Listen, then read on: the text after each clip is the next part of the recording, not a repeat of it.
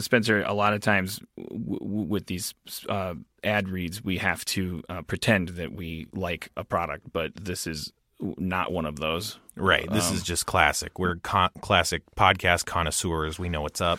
Yeah, we do love MeUndies. Secrets Out. That's not just talk. Right. We probably love Solid Cologne. Yeah, definitely. But we definitely love Matt Bronger. Matt Bronger. He's an old friend of mine. I won't say too old because it's showbiz. So let's stay ageless.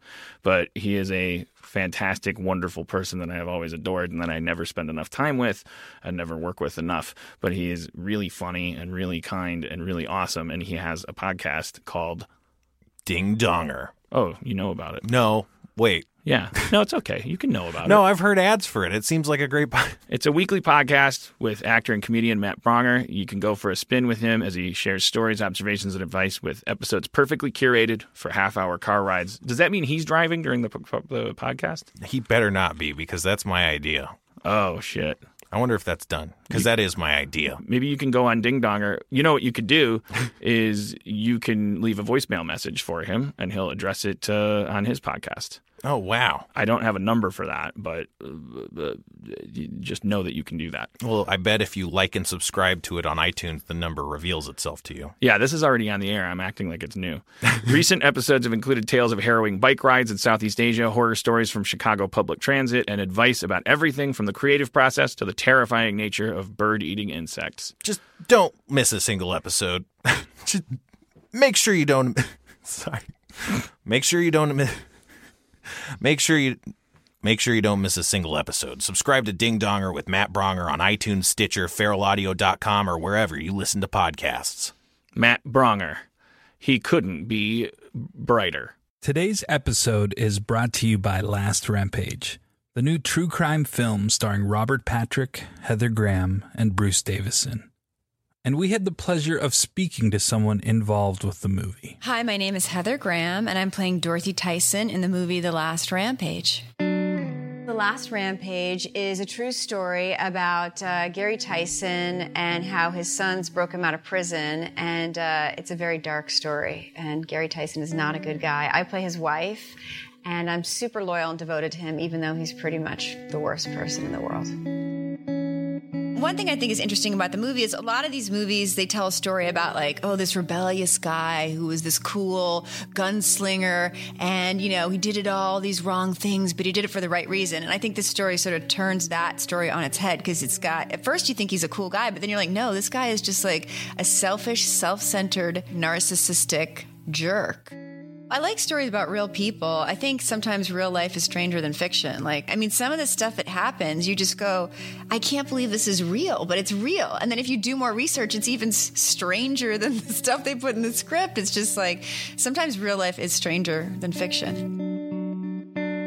Don't miss Last Rampage, the true story of the prison break of Gary Tyson. In theaters and available on iTunes and all on-demand platforms today. For more information, visit truecrimelive.com or follow the movie on Twitter at Last Rampage Film or on Facebook.com/Last Rampage Film. Feral Audio.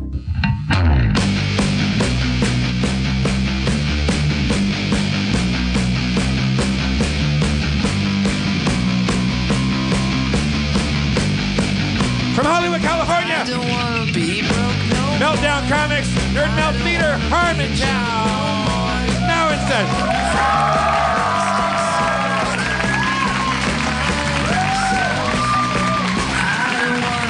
Please welcome to the stage the mayor of Harmontown, Mr. Dan Harmon.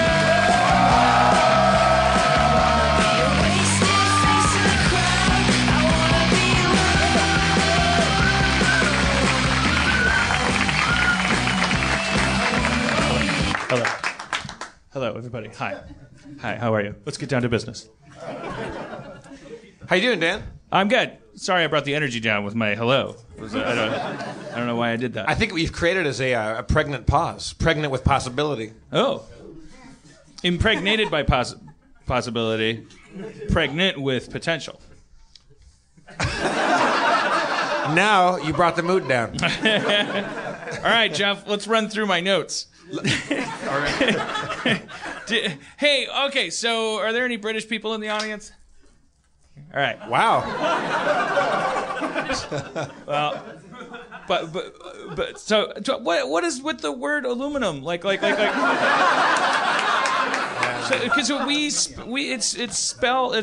did we discover it and then they heard about it but didn't see how it was spelled? I think they discovered it because Kate, my Scottish ex-girlfriend, she was emphatic about aluminium and wouldn't hear otherwise. There's an I that's not there. Yeah. It's not like nuclear where we say it wrong. You know, I would definitely just assume that, you know, we're Americans and we do everything wrong, but they're wrong about this. Aluminium. Knock it off. All right. Hey, do you think dogs know how to share with each other? No. Okay. All right. I think dogs are a pack mentality. There's alpha, beta, and so on, and so the beta will always defer to the alpha of any group. Right. And so when there's owners there, because we have these sticks, these like pepperoni sticks that the dogs really like. I mean, they love them. But Harvey, the big one, he tries to eat them slow, and you can see him watching Nigel, the little tiny one. And like Nigel just puts it between his paws and does that little thing, or he's just like nibbling at the end, and he just loves licking and nibbling it with his little needle teeth. And Harvey just sits across the room and watches him while he like chomps it like a candy bar. It's like gone in 3 bites, but he wishes it wasn't, and he just stares at Nigel, and then he starts doing laps. But he's got one eye on Nigel and one eye on me all the time, like because I think that means that he know if I walked out of the room, he'd steal the other dog's thing. Well, I mean, look at runts of the litter. Like there's the puppies won't share the teats. One puppy is going to be get no milk and be a little runt. Right, but dogs have to get socialized into the rule. I mean, puppies certainly they don't share. Of course, they're like little blind larvae that are just looking for. They probably don't even know they're not sharing. They probably think they are. The mothers. I guess I disagree with you about. I guess we found out. But the mothers don't even like try to distribute it evenly. They just lay there and say, "Fucking first come, first serve, baby." Yeah. What do the mother dogs? Do they go like, "All right, come on, this guy didn't get as much." They lay there and just go, "Jesus Christ, I got 17 people sucking on my tits right now."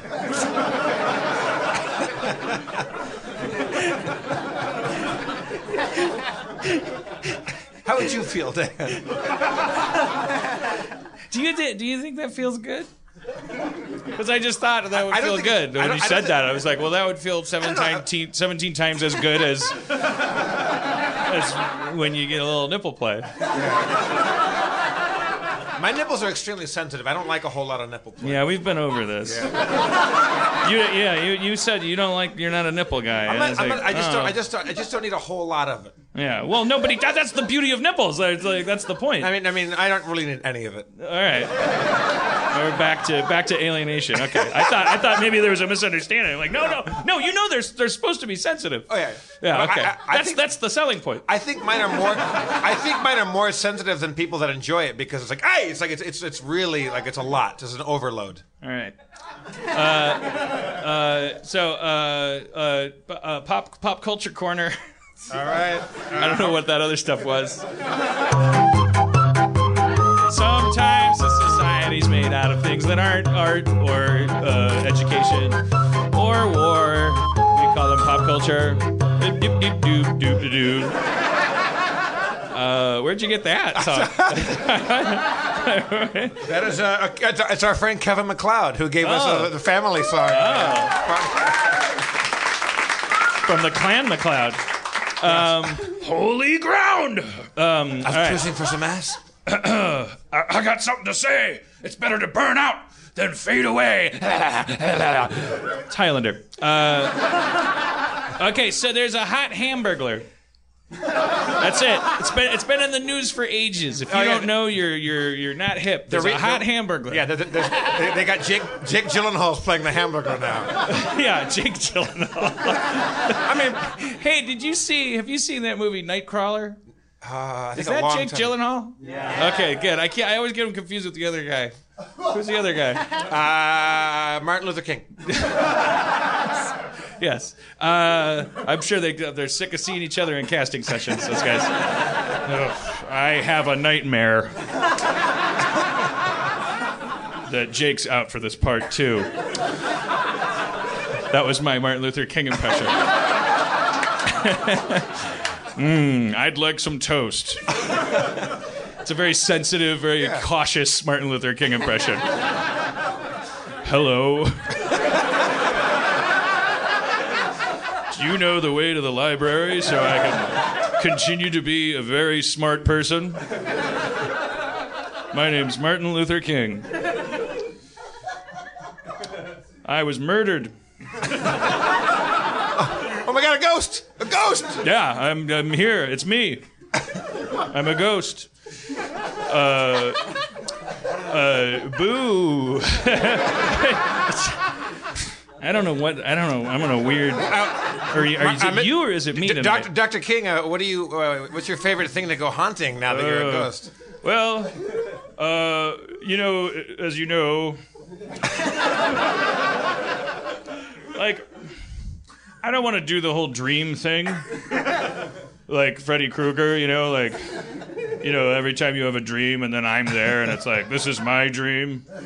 Because I feel like fun's fun, but it undercuts my larger message. I don't want to turn the importance of my life into a bit in death, even though I will be dead far longer than I was alive, and that is something you should be warned about. It's going to get boring. Enjoy it, and stop being racist. I don't know how many times I have to say it. It's a waste of your life. Is there racism in the afterlife? There are racist ghosts. There are people who died racist. And so they can't get not racist. They're just walking around going, look at all these black people. And they're upset. And that's what they deserve. Because they can't do anything about it. You can't segregate with non-corporeal hands. You can't separate people when your body is a vapor. They deserve it. And I was not famous for being a judgmental person in my life, but I think they deserve it. When I died, I had two immediate thoughts. One was like, why the fuck am I not in heaven? This is insane. Why am I a ghost? Me. And then my second thought was like, oh, so if you're a ghost, it's neither heaven nor hell. That's purgatory kind of style, or what? Like, is that the deal? Well, I ain't seen no harps.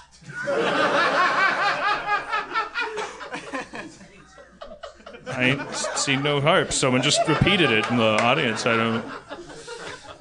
Anyways, I was never gonna make an exciting ghost. That's the fact. Who's your role model ghost? Who's your favorite, most entertaining? I'm glad you asked. Come on out, Napoleon. Ah, sacré bleu, sacré bleu, sacré bleu, sacré bleu, sacré bleu. I didn't think of it the first time. I said blue, and then I was like, oh fuck, boo, boo, sacré bleu. Wait, so Napoleon? Wait, hang on. You just came up with sacré bleu just now in front of us? Yeah, oui. I'm constantly inventing and experimenting. You've been dead for like almost 200 years. There's 1,000 things to do when you die. You float around, you look at the people. Sacré boo! I just now got to LA. I never knew about it. Oh, I'm a Napoleon ghost. Napoleon, are you okay? Yeah, I'm fine. I got ghost pneumonia. Well, you can't die from ghost pneumonia, can you? No, that's why it's so bad. You just keep coughing. You can't get rid of it. There's no ghost medicine. Why do I sound like Cheech Marin? You sound like Cheech Marin, who might have lived in Frankfurt for a while. Dave's not here, man.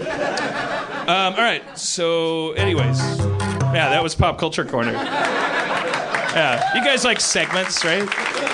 I'm just staring at my phone. There's not a lot on here. Look, I just wanted to, I think we have some entertaining guests, but we do have to, as I tweeted, we don't have Spencer tonight. No. But we're gonna make the best of it, you know.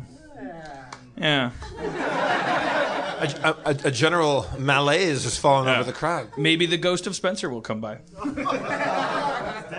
Well, I don't mean that he died. I mean the ghost of his presence, the ghost of his enthusiasm, which I do think died around episode 3. I would believe that his enthusiasm is a ghost walking around somewhere. All right, so okay, so I don't, not to bring things down, but all right, dog sharing. All right, so they got that new Uber program. They keep adding the things. It keeps getting there's like more and more things in the bottom of Uber, and now the thing on the leftmost is Uber Pool, where you can like pool with Uber people, and then Aaron was like, I don't think I'd ever do that. She's like, well, wait, I'd do that before I'd take a regular Uber because of all the, harassment and creepiness that goes on in your average Uber. And I was wondering if that was their point. Like maybe Uber Pool is them like, because they can't say Uber Chaperone. Like maybe they really are like, hey, for the ladies, there'll be another person there. All right, yeah, so aren't you just doubling or tripling down on more guys getting in the car with your wife and saying like, "Hey, what are you guys doing later on?" Well, I guess that was my thought. Was like, how likely is it? How does this pool thing work? I was wondering if maybe that's like maybe it's a fake thing where the third person is always just a licensed social worker or something. Marshal. Yeah. And they're just like they just clear their throat a lot whenever the driver's like, so. Should I take a left up here? No, take a right. Oh, sweetie, you don't know anything. Yes, okay, to left then. Anyways, so do you think Curtis Armstrong is mad at us? No. Why? What happened? I don't know. He said he was going because I'm always drunk during the show, and I don't know if like he said. Did anything happen at the end of the last show he was on? No, not at all. No, all right, just making sure. We professed our love to him. He accepted that love, and that was at the top of the show. And then I was like, okay, now the other shoe's gonna drop. And then usually the show ends in a blackout for me. Like I kind of have to listen to the end of the show. That's why our role playing games are so bad. Like by the end of the show, I'm a little gone. So like. I can't. It's a little bit of a fog, And I remember talking about boxers, and we touched on. I don't know. It was like I couldn't remember because he hasn't responded to my direct tweets, which is how we usually communicate, and I've just been really paranoid about Curtis being upset. Are you raised? England. He says he's going to England, yeah, but I mean, Twitter there. Yeah, he's with his daughter on vacation. They don't have the word aluminum there, but they have Twitter. All right, fine. He's like spending time with his daughter. He doesn't check his tweets. Fine, good. I'm not going to be worried about it. I think you're fine. All right. I think he's very happy here, and I think if there was anything, there was maybe a moment of sincerity where we all agreed that we all like each other, and then we talked about how long it took for us to hang out, and then it took for ages for us to actually hang out as friends and not like meet at a party or whatever. That was at the beginning. By the end of the show, though, it was like we were talking about boxing, and I was like, "Well, it'd be great at McDonald's, black people, blah blah blah." And I just don't know if if that bulldozer had any casualties, If anybody. I don't think so. I mean, I ask them. Justin just brought your mail. Do you get paid to do the show? Is that your check?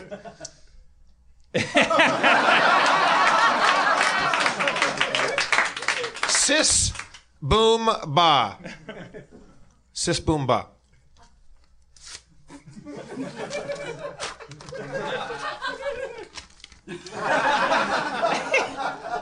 What is the sound of a sheep exploding? I'm stealing from Johnny Carson, everybody. Johnny Carson. No, I have a note about our guest tonight and what his, if we play Shadowrun, what his character will be. Oh, I see. Okay, well, we should bring up our first guest. I'm kind of excited because we haven't really had a lot of, is he back there? What's that? Yes, he's back there, right? Okay, all right. Well, because we've never done the political thing, like in the sense of like we've never had anybody come on the show to actually help them politically. Like this is kind of an exciting thing, like to have a show. Like the Daily Show or something like that, where people announce their candidacy. Well, I mean, now it's presidential election season, right? And we've become a very important show. Yeah, but I truly hope, Dan, that we're not no one's going to come on this show and use that to stump for their own political gain. I think that any candidate that was going to come on this show would be doing so because they had decided that this demographic is savvy and young and critical thinkers and skeptical, and that their votes matter the most. And what is sure to be a very important election. I mean, you guys know how I feel about politics.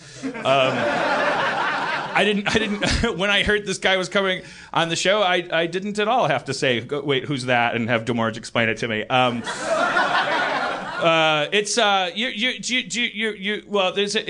He's a Republican candidate, and he's been in the news a lot lately. He's a little controversial, but I don't know anything about him, but I know you guys have heard all about him, and you're always tweeting about him. Let's welcome Bernie Sanders, Senator Bernie Sanders. Wow, please, Senator. Pleasure to meet you, Senator. You can just grab any mic you want, to sit anywhere you feel comfortable. I assume the mics were rigged with union workers. That's good to know. I should clarify the introduction. I'm not a Republican. Oh. I'm an avowed socialist. I'm the only independent senator from the state of Vermont in the United States Senate, but I'm running for president as a Democrat because, well, I like to change things up. I feel like I got my information wrong from Demorge. I thought you were like the new Herman Cain. Look, you get your information wrong like the American people get inaccurate information from the mainstream media, which is controlled by 5 corporations. It's the same situation. What we're fighting against is the top 1% that controls more than the bottom 60% combined. And if you look at the numbers closer, it's the top 10% of the top 12% of the top 1.1% year-on-year labor-adjusted statistics. Yeah. That has more wealth than a lot of further statistics further down the line. You can't argue with that. We've all seen those charts and stuff about wealth distribution. What do you say to the people that say, like, did you know that over 2/3 of charts that are used to illustrate economic data contains more blue and red graph sections than the 99% of the working class 40% that operate somewhere between the chocolate and vanilla layers of the middle class cake? Senator Sanders, do you feel that... I know a lot of people think that you might be drawing votes away from Hillary. Sure. No, I don't think there's any danger of that, and everybody working on my campaign is well aware.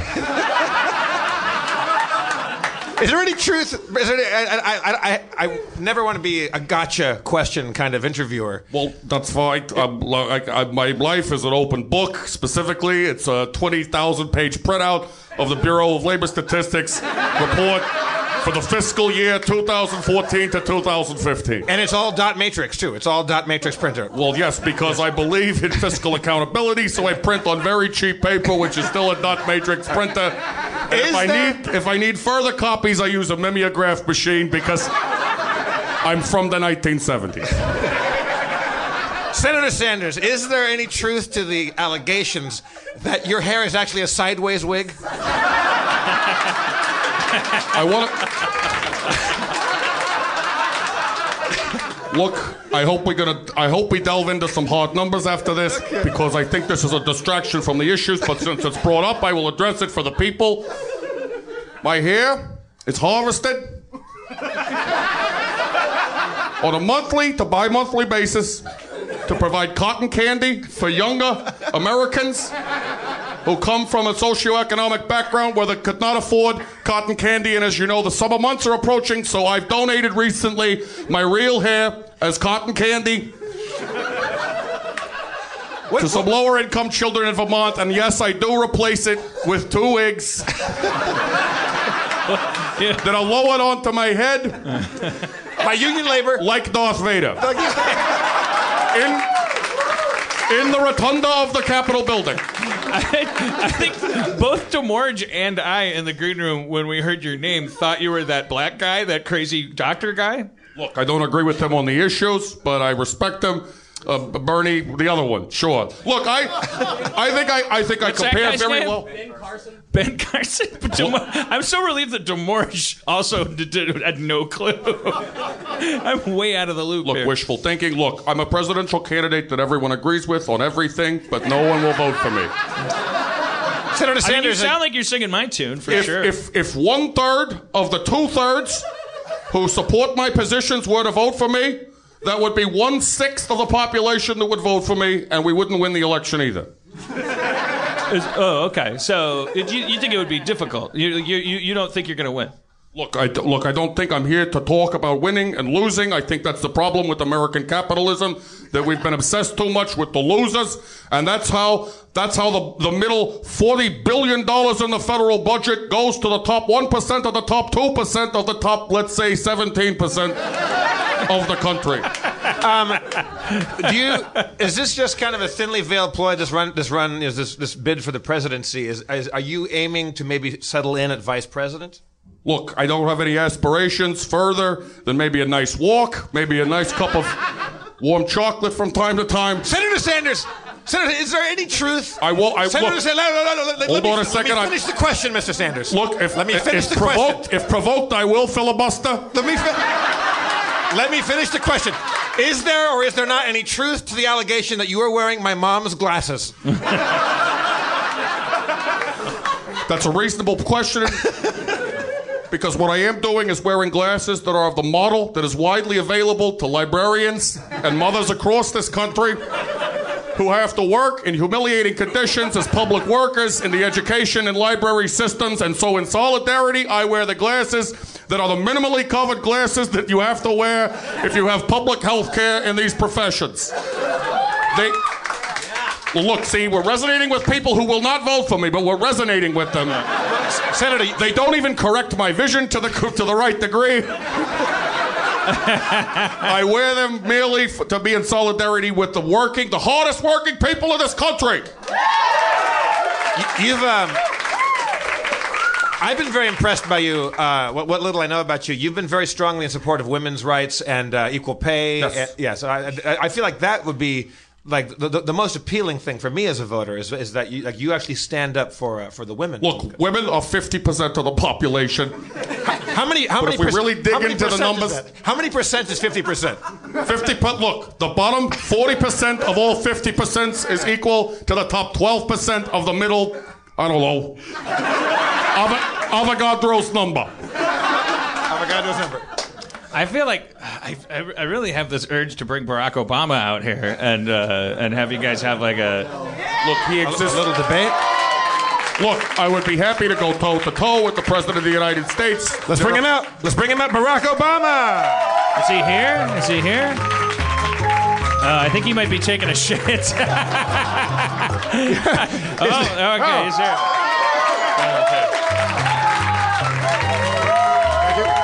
Mr. President.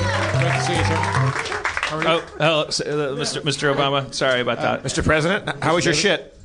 It was a bit brief. Now, in the green room, certainly it was instantaneous. If elected president, my shits will all be short in duration, with minimal amount spent out of the federal budget on cleaning up the smell of the room afterwards. These are your salad days. You can say things like that, and you can mean it. I'm sorry, did you say salad days? Yes. I don't eat anything as exotic as salad. My diet consists of oatmeal mostly, an occasional porridge, and if it's a celebration, I get some raisins. Isn't that a bit extravagant, Mr. Sanders? Look, a box of raisins in 1970 contained over 40 grapes that had been shrunk down to an edible raisin size. Today, over 40 years later, that same box of raisins contains over 20% less grapes from farm to plate because of Monsanto and genetically modified organisms, which I will fight to stop in the impossible scenario where I occupy the White House for even 2 or 3 weeks before the Pentagon calls a coup d'etat, because I am simply unacceptable to anyone with power to be in the office. But you were also implying that also likewise you don't think people will vote for you. All the powerless people. You don't think. I mean, of course the grandpas of the world don't want you anywhere near the throne. But you think the voters of the world are also a little jaded. Well, that's what I'm running for. I'm running for the young people, the people out there who are burdened by. Now I'm entering a pandering section. You see, here's the thing. Sure. Wait, hold on. Let me do my Looney Tunes stopping sound. Go ahead. You can talk a fair game right now. Sure. When you get into the room, the Oval Room, there's a red phone. The red phone might ring. It might be the middle of the night. That's no concern to me. I'm colorblind. I'll treat every phone of every color with the same respect that I would treat an average gray phone operating year on year on original AT&T payphone wires. Okay. Mr. Obama, if I might, Mr. President, I might say, please do. I think, look, I respect you as a person and as an antagonist over a nice game of mahjong. And don't forget, Mr. Sanders, Senator. I guess you're a senator. I thought you were a doctor because I thought you were a completely different human being. You could use his support. I mean, you're not even running against him. Like, this might be a good time to... Look, I would, but I'm not accepting support from any corporations or any human being that's made up specifically of corporations, which includes Mr. Obama. And as much as I respect you as a person, I think that you, as a labor organizer, did more good for this country than you have occupied the White House. Well, look, the cadence and the volume was there for the crowd to agree, but still to this day, not even in the waning days of presidency that could only be argued as a failure, people are still on his side comedically, room by room. I think this country... I would argue that these days are not waning. I think this country's ready for a socialist Jewish president. I think that would be an awesome change of pace. Look, I don't think there's a problem with that, but look, if people are worried that that's unpopular, socialist Jewish, don't worry. I'm also an atheist, and I used to look. I have a very popular time everywhere I go. I get thanked. I don't think we need to dwell on that any further. I think, look, the bottom 40% of the top 60% of the 11% who've even heard of me have 50 opinions on whether I look good. On C-SPAN. Senator Sanders, what flavor is your cotton candy here? Look, it's traditional sugar flavored, and this was the result of a freak accident when I was a young man. I saw the Grateful Dead at Brandeis University. And there was some very strong lysergic acid that I sampled at the time, and it altered me, not unlike Peter Parker, sort of superhero. Except that my hair turned into cotton candy because it was an outdoor event, and that's what we were eating, and there was sweetness along with LSD. And so it's a gift and a curse, you might say, when your hair tastes so good. When you're doing a speech, a 17-hour speech, like I do on a Tuesday, just when I feel like it, it's humiliating when another senator like John McCain gets up after you and just sort of licks your hair and grabs it and licks it like a goat. That's humiliating. And as president, I would only allow that on Sundays and certain holidays. All right. Well, I'm a little intimidated. This is the largest crowd I've performed for We've been doing fundraisers around Southern California. I think you've found your people. I'm just a little. We've got about $40 out of it. So far. I'm sad about how jaded and cynical and like kind of disheartened you've already become. And I just met you. Like I didn't even know there were guys like you out there. I'm the picture of optimism, but I don't believe in irrational optimism. People say you either think the glass is half full or half empty. I believe that the glass can increase year on year with targeted investments in certain sectors. That the share of the glass for the bottom 40% can be equal to what the share of the glass for the top 10% is, using real dollars, inflation adjusted, back to the original statistics used in the Great Depression. And if that's not a ringing endorsement of the potential of the American people, I don't know what is. I guess some people just want to hear, like we're gonna kick butt overseas, and we don't have to be afraid, and everything's gonna be fine. I'm not a jingoist. I'm not in favor of wars that are necessary. If there's any butts that's going to be kicked, they're going to be voluntary butts. You mean people that want us to go to war with them? Look, if I think that kicking butt should be like abortion. I think it should be safe, legal, and rare. And I think it should involve consenting adults whenever possible. As far as foreign policy, I don't believe we should have one. I think that we should pull all our military forces back and replace it with some brownies that we maybe a bake sale of some kind in an international scale, which has never been tried anywhere except Norway, and look at them. All right. Well, I've never. And I am a fan, by the way. I'm a fan of the show, the Community show. Oh, you like it? The Community? Yes, I think it's a fantastic look at what we need to be doing for American young people who are in the education system and the burden of student loans that they have to face. Oh yeah. I thought. Yeah. You don't mean moving to Yahoo. The top You mean 12% of the middle 6% of the 17.5% of the, let's say, APR of 11.7% is equal to or greater than. Now, this is an algebra problem. I don't even know the answer to this. I'm just posing it to the people. If given X, what is Y?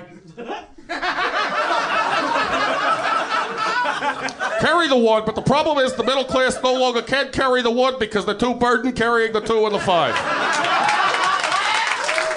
All right, Senator Bernie Sanders, everybody. Senator Bernie Sanders. Thank you for coming out.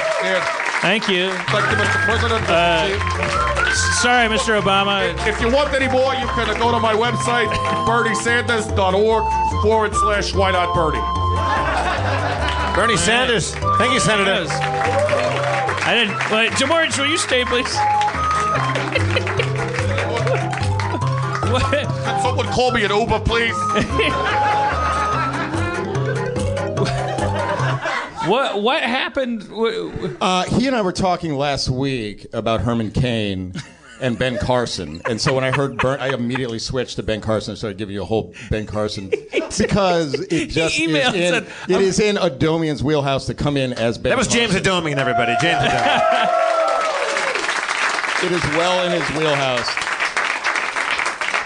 We've never had someone come out and just do a dedicated one-off character like that. No, yeah, I don't know if that's what he wanted to do. Do you think we could get Bernie Sanders to come out and play Shadowrun with us, or later? Yeah. Would there be too much percentage points and APRs? You could get him to do a lot of that. For example, when I was going on my Ben Carson Herman Cain run, he for about an hour straight was just doing Pat Buchanan to a room of kids who had no idea who the fuck Pat Buchanan was. So much so that afterward I was doing amazing Pat Buchanan impressions to people because I was just copying him. We've had him on before, and Aaron and I have talked about how like we like his impressions come from a different school of thought spiritually, kind of than the Rich Littles, where you just like figure out how someone talks and then you kind of repeat. I don't know, like he said, he always seems to sympathize with the people that he's mocking. Like he makes you like them, like they're underdogs and they're the heroes of their own stories. Like you don't get that from a fighting position. A thief never knows he's a thief. He always thinks he's doing good work. Yeah, and I love that I can just be at a party and like I'd just say, "Hey, Mark Maron, is it okay if I have these chips?" And then he does Mark Maron. Or Eddie Pepitone. I've got my wife is in a vat of blue water. He does the most amazing Eddie Pepitone. To Pepitone. There are Pepitone shows where he'll heckle him as Pepitone. One of these days, maybe. I mean, not to be presumptuous, but the most flattering thing in the world would be for him have him heckle you as you. Yeah, like to hear. I'm sure the wheels have already started. A Dan Harmon impression. The man does not stop. You know who did a good one at one point was Abed Gaith, real Abed. He did a pretty good Dan Harmon. He does. He can do. He physically becomes everybody. He can't do the impressions necessarily, but he can physically become and do the mannerisms of everybody. It's very shocking. Abed, yeah. I wrote that. That's like kind of how I got to know him. He was at a party and everyone was gathered around in a circle. It was like you made your way through the circle and everyone was just shouting names at this guy who was like contorting with each name and kind of like was on overload. Looking back on it, that may be how we broke him. He was already there. But he was an accountant when he walked into that party. All right. So, anyways, So I'll never forgive you for that because I introduced him as a Republican. I didn't even know what the hell was going on. I tried to correct him. Once he came in, I was like, "What are you doing?" And he told me. I went, "Oh fuck, I completely." So we tried to rewrite it and get the message. Oh.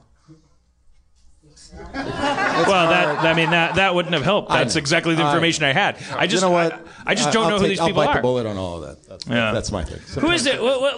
Can we talk about the other guy though? He's a doctor. Like this is a new tradition in the post-Obama Republican world. There is this effort on the Republican side always, and it will not get. And I shouldn't even say this because I don't want to give them the key to the portal, but they refuse to access.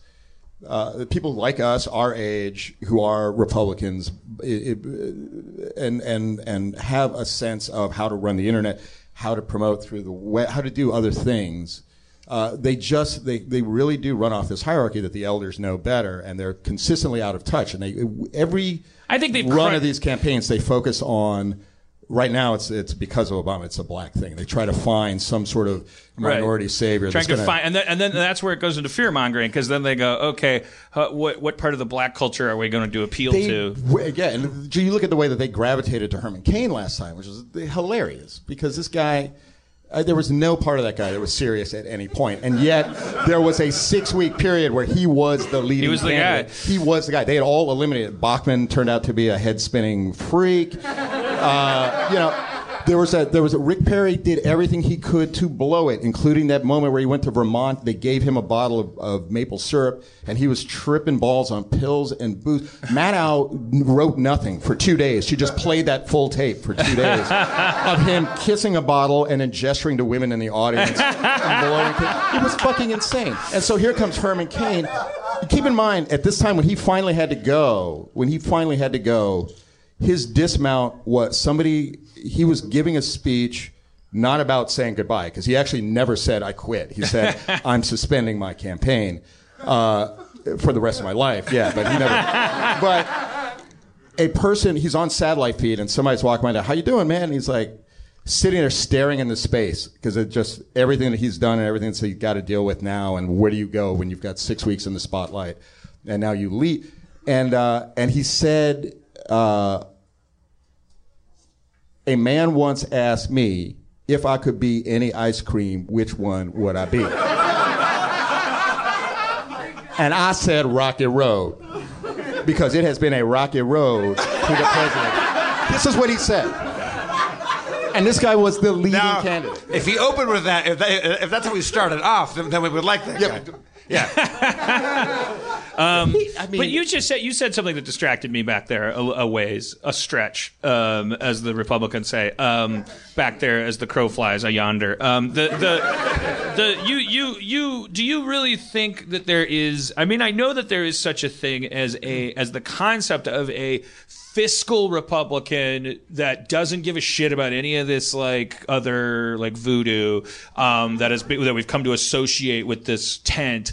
But still, don't you think that they've crunched those numbers? Because that would be less work for them if they thought that there were so many young people out there that would just answer the call of pragmatism financially. That you implied that maybe you think that there's like a tragedy for the Republican Party that they're hung up on this this other non-economic crap, as if they could somehow get the popular majority in an honest way. All I can talk to you about is this. My contemporaries, who don't agree with me politically, the ones that I get in serious discussions with, where the argument is not about shutting somebody up, about talking louder than somebody, where it's about the actual mathematics of argument and rhetoric, where if you know something that I don't know, we're going to hash this out until I know what you know. But if you don't, shut the fuck up and take my information and move on. These kinds of arguments, I just start which whining, are based on logic, which we don't teach. We don't teach in public schools. We don't teach logic. We don't teach civics. So you have kids going to public venues and pissing on walls because they don't realize they own a part of that. Right. You have people, saying, I don't hear you, I don't hear you, I don't hear you, because they don't understand that that's not an argument. Mm-hmm. They think that I had an argument with my friend. No, you didn't. You didn't have a discussion about anything. They've been infantilized. I mean, they've taken they've been limited in what they've been in terms of how they can see the world. And but the ones that I have serious arguments with, those people, okay, continue right. They write for Bush. I mean, I have friends who are Democrats who actually wrote for Bush. Because that was a job that they could take. It was the best job that they could take. And also, there's barely any difference between those jobs. Okay. Because you're writing... What? I used to write ads for Coke, but fuck, I can only work for Pepsi. What am I going to do? No, that's it. But that's literally it. Oh. Yeah. Oh, wait, it's refreshing again. Fuck it. That's always my job. Vote red. I was sitting... Sorry, brought to you by Frito-Lay. But wait. I want to Marcia. But here's my thing. Jeff, I want to Marcia finish this thought. Jeff, I want to Marcia.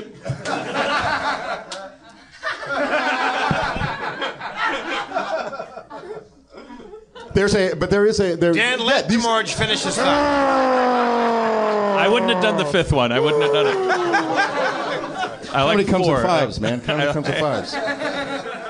No, these people are my friends. They're all over the place. They're my colleagues and everywhere. But they're tapping in now. They got sidetracked by this Tea Party thing. There's this whole neocon thing of creating enemies and creating arguments where there are no arguments because you think that your populace is going to vote for you no matter what, and you've got to search out certain areas and own those areas, and it expands and expands and expands. There's a hierarchy that's set up that they've bought into. It's been going on since early mid-70s or whatever. Right, and it stepped up. You and I were born into this, so I don't even know. Yeah, and it stepped up pace when Clinton went in office immediately, where they sort of threw out all of the understanding of how the graces that you allow the president for better or for worse. They panicked because of cable TV and I don't think it's panic. It's just hunger. They want their power back. They had power for X amount of years. They did everything that they could. So they just became the other political party because it became like a world where you could get elected by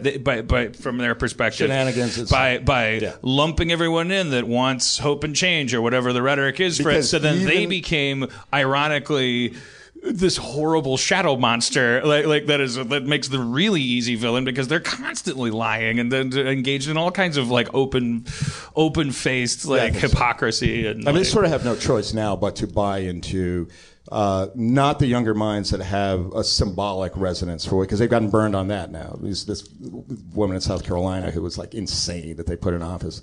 It's just there are like these pockets where they pick young people and say this is our masthead, and then they turn out to be ill qualified. Well, like these Joe the plumber guys, you mean, or do you mean any actual? Any of that. These are actual people running who they shore up and they end up winning, and because they look good on the surface, and then they don't know what they're doing. They don't know how to legislate. They don't know how to I mean, you can tell that that's what they thought Barack Obama was. I was paying a little bit of attention this last time because it was a long time ago, and I still had something in me that was a little bored and was getting like drawn in because Barack Obama was so charismatic and the other side was so uncharismatic that it actually made politics, although constantly nauseating as always. I refuse to believe in any of it, but the drama of it I really did enjoy because he really was. I really enjoyed watching him in this sort of Nazarene capacity, like just like like just like them throwing all this like shit at him and him like.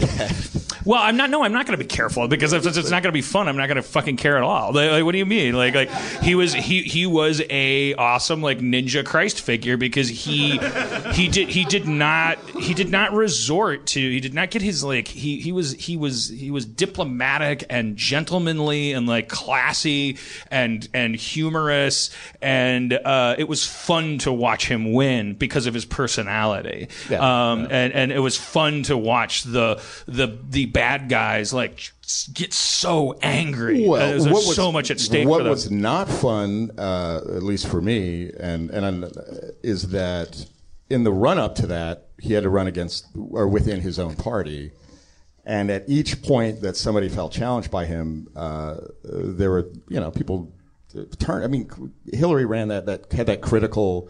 Ohio weekend where she released that red phone ad on Friday, this sort of borderline race baiting ad with the stock footage of a young white girl in a bed and a phone ringing, and, right? A mushroom cloud, and then a picture of Bin Laden. Like this is crazy. Right. Like the implication was that because she's technically like, literally been in the White House when that phone rings, she won't go like, "Well, fuck, what the fuck?" But that's the kind of thing. What they're talking about. Who do you want to pick up that? Well, who do you want to pick up that phone that will that little white girl sleeping in the room, a black dude? Then they find out.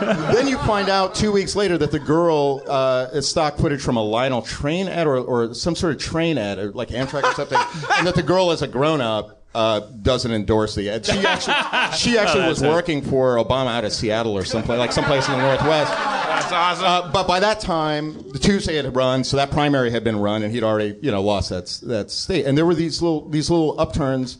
All the way through, and it's a horrible. Yeah, what the fuck am I now? Anyway, but it's we all agree we're not going to vote in this one. I mean, I'm not going to say that out loud because there's too many kids listening to me, and I don't want to be part of the problem. I just think that the Republican resources are gone. They now realize, and it's going to be interesting when it happens, when they start empowering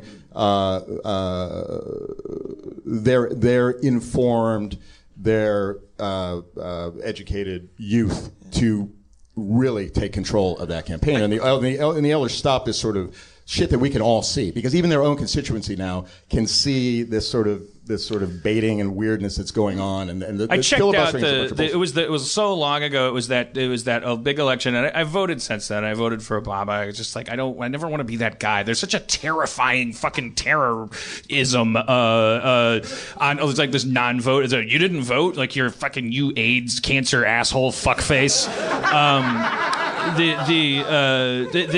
So I do turn out because I just want to say I want to be able to go, yeah, I did, and I also don't give a shit. But when I really checked out spiritually and mentally, the way to do that this time, vote Bernie Sanders. Right. Well, that's I wish people would vote their conscience. I don't even know if that guy really exists. But I like his style. You're on the top 1% of the bottom 45%. He's certainly singing my tune, and there's always one guy early on that's like, "Hey, I'm Mr. Elfman from the trees," and it's like a big joke, and it's like, but we always know at the bottom of it all, it's like for instance, like, oh yeah, God forbid an atheist Jewish socialist become the president, because they'd care more about their country than their church. They'd believe in equality financially, and they'd take their job very seriously. like, oh no, the stereotypes associated with these groups. A Jewish atheist? Oh, God. But I don't know if that guy is. I don't know what James was making up. I don't know if that guy exists or not. Yeah, he does. He's real. What blows my mind, like, my father is a conservative, and we don't really talk politics, but he's not a dummy. He's not a Rush Limbaugh lunatic. Like as far as I'm concerned, when people are party lined right wingers. Also, I don't like liberals much either. I don't really like any of it. There's no good politics for me. The idea that anybody thinks that they know how everybody else ought to operate is fucking insanity or dim-witted. So I think it's foolish to say like all conservatives are out of their mind or all liberals are just a bunch of fucking dickheads, and but that's how people think. And the idea that there's these two polar opposites duking it out in a ring is nuts. They're so close to each other ideologically, and then we create stupid things to argue about that really have nothing to do with anything. We make a big argument, and the right wing right now seems to have made, as somebody said, a constituency out of crazy. And there's a huge amount of crazy people that will vote for crazy shit. Do you think it'll be different? I was just to finish my point. I was at Seattle Tacoma Airport today at the Anthony's Fish Place having a Bloody Mary before I got my plane. And I was reading my book, and there was a guy next to me, and I put it on my Instagram, a little video of him. He was burping and farting and grunting and just making every goddamn... He was farting all over me. And then I said, and also bar tapping, which is my least favorite thing. And this guy was like 55, maybe 58-ish. And bar tappers drive me up the fucking tree. And he was a one-man band of just bumming me out. And I finally moved a stool over when he finally farted a fog around me and my Bloody Mary, and I moved around. I moved a seat away. And I don't think he liked that much. Then he kind of was engaging everybody, like, oh, you got a Boston shirt on. He had a Southern accent, and he really did sound like it. You got a Boston shirt. So what do you think about that Tom Brady verdict and blah, blah, blah. And the guy's like, I don't really, I'm a Boston fan. I thought it was fair, but, the guy's like, hey, bartender, I got to get out of here. And the bartender closed him out. And he announced to the bartender, I'll do it as loud as he did it. And the bartender was 2.5 feet from him. And he announced this for the room, Harmontown, you would all have heard this at the bar. And there's music playing and it's an airport. And there's a band playing over there. And he goes, well, I don't like y'all's politics, but them oysters was delicious. And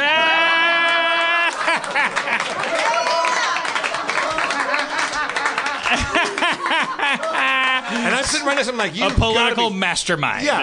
And so the bartender, without a beat, and I don't know that he was gay, but he had that kind of like polish to him that maybe he was. He wasn't like a gruff jockey, never going to be gay guy. He goes, Johnson can't be gay, right? You can't be gay if you're in sports. You guys know that? But he goes, what politics are those? And this guy's like, maybe early 40s. And he goes, I just mean, around here. It's like, around where? And the guy's like, he goes, do you mean like in Seattle? Well, you guys, and he's like, what's your point? And he goes, oh, just give me, he signs a bill and leaves the guy $100 bill. Because he really just meant the oysters were good. Yeah. They were that good. He wasn't going to stand around Seattle and not leave a parting shot and say, like, you guys are all a bunch of, like, women-loving, fag-kissing, bunch of weirdos. Rootin' tootin'. Yeah. Or the opposite of rootin' tootin'. No, you guys never rooted or tooted. No, I'm rootin' tootin'. Yes. You guys are Vladimir Putin. Right, buddy? You know what I'm talking about. Anatoly knows what I'm talking about. Exactly what he's talking about. That's a little inside joke for our Russian friend. But the thing is, what bummed me out is like we can't just go around hating 50% or whatever the populace of people or the voters are. Like we can't all be right and we can't all be wrong. It's just the idea that we've been polarized in these two. Yeah, it's silly. And they know that. We've been barking that at them for 3 years of this podcast, and you and I have been barking it since we were their age. But what I wonder is, now that the country is arguably in jeopardy, or maybe because it's been arguably it's been supposedly in jeopardy since way before I was born. I mean, it was in jeopardy because we were fighting Anatoly's grandparents. And it turns out that was a fucking Wizard of Oz, if there ever was one. If ever there was a wizard, there's always it's like, oh God, the Chinese are buying everything. The Japanese, we owe the France so much money. Like, so I can't tell. I feel like because I'm 42, I kind of get the sense that actually we are crumbling now. But maybe that's just like, but if we are maybe will we now see maybe 3 political parties, maybe 4, like major ones, like big ones, because there's maybe 4 ways to think about the future. How about 50 and 70, like other countries, like that have like or high, like the history of our IQs, country when we were forming it, and there were like 1,000 ways to commit treason against the British Crown, and there were like a lot of fucking ways to think about it. Now it's just like, isn't it just a sign of absolute luxury that we've gone into like, are you a lefty or a righty? Are we just sort of sucking our thumb and kind of like? I think the main thing for me, just on a style standpoint, if you just look at America in terms of like if it was a person, that would you want to hang out with that person? The answer is fucking no way. You would never hang out with America at a party. You would fucking absolutely be hanging out in fucking like Norway. Your friends would be other people. But I'm kind of fascinated with this concept because it all depends on whether you're inside or outside this black box. So, like if you're inside of it, my new thing is I just call it King's Landing. Like, it's kind of cool in here unless you're like super poor. So you see they go on a little tour through King's Landing and there's a lot of people going like, my arm hurts. Whore, bastard. Like they're on the edge and they're on the verge, but like there's we're hanging out and we're like trying. I don't know. There's a concept inside the box called America that everything could be super cool, but if you zoom out and look at its relationship with the planet, then definitely you don't want to hang out with that guy at a party. It's a guy with a baseball hat on backwards and a tribal tattoo. Yeah, and but he won't even be nailed down about that. If you go up to him and say, "Hey, I noticed your baseball cap and your tribal tattoo. I take that to mean you'd like a Coors." He might go, "Fuck you, you jerk, you broke ass piece of shit, piece of shit." And you'd be like, "What?" And he's like, "I'm fancy. I'm backwards cap, tribal tattoo, fancy pants." Wait, but I thought you don't get paid to think, Germany. Keep making my Volkswagens, brah. Yeah, you wouldn't hang out with that guy. No, you would not hang out with that guy. There's because America, if America went to out for the evening, America would not go to the opera or to the theater or to I like this game. It would absolutely be in the second row of a UFC fight. That's where America is. I think that's too simple. That's too that kind of thinking is what gets people like George Bush elected if he can convince you he's from Texas. It's like, oh, we're just simple folk. We just like populism and like popular stuff, and if it makes sense, like crushing a bro with a brew, or sometimes the other way around. Or pissing shit. There's a scheming there's an underhandedness to it too. There's all this snootery and charcuterie. Glad and pootery. We're nouveau riche and we're a trailer park beach. We're the end of the Roman Republic. It's exactly ancient Rome, man. I mean, let's not root for it. I live in a big house on a big hill. I'm just keep hoping it's steep enough. Every time I climb it and I'm out of breath. I hope the same thing is happening to poor people right now. Because if I keep getting fatter and they keep getting thinner, this is going to make a fun climb for them. And I'm going to be halfway up, like eating a cheeseburger. No, the poor people in America are pretty fat, too. Right. So that's a good sign.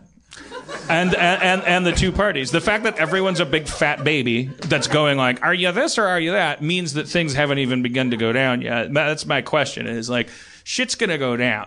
And I'm not one of these people that's like loves like panicking everybody. I just when people talk about like super volcanoes and avian flu and Ebola and like or even of like political like panic buttons and stuff like that, it's like, are you fucking kidding me? Do you really think that is the thing that's gonna happen? Like if tomorrow the dollar was worth a penny instead of $1, which isn't that big a difference.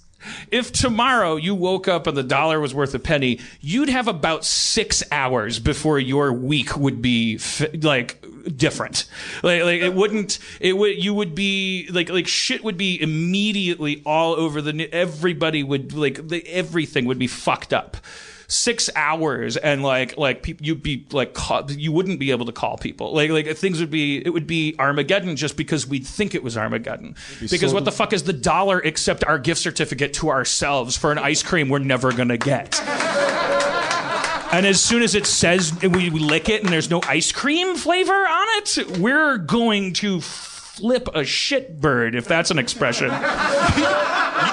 Over the last 4 minutes, you've coined some doozies. Well, you better start making up new languages now, because each sector's going to have their own. I'll tell you. You're not going to go in the free fire zone. They're all going to be speaking an amalgam of Chinese and Mexican.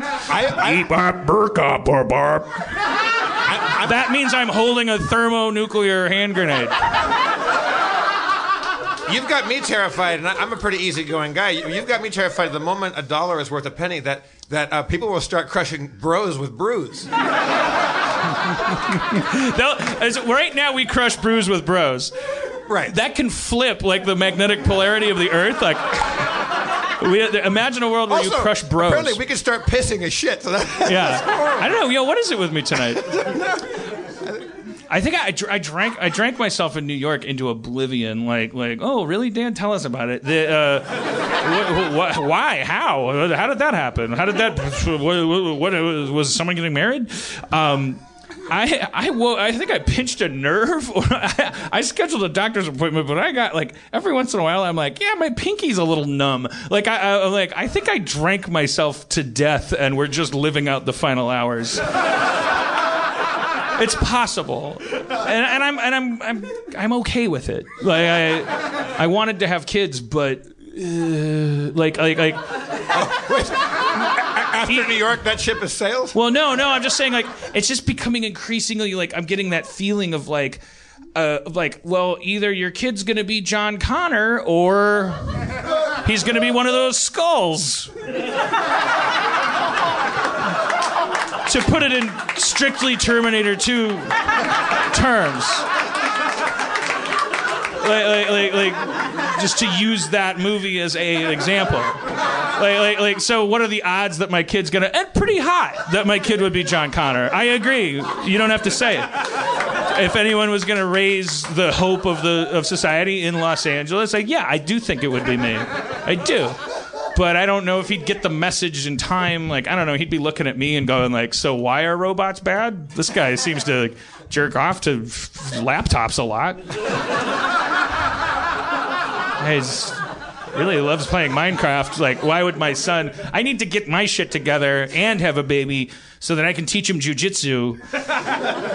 And I have so much Minecraft to play. I guess my point is if I were to get so drunk that I died before I had a baby, you might have doomed us to a terrible apocalypse. No, to someone else I'll have John Connor. It's 9/11, by the way.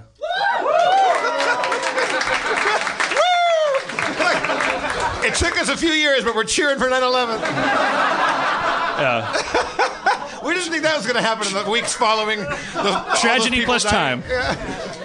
Think about it. With the 6 months of those buildings falling and all those people dying, how? Thanks for bringing it back to that.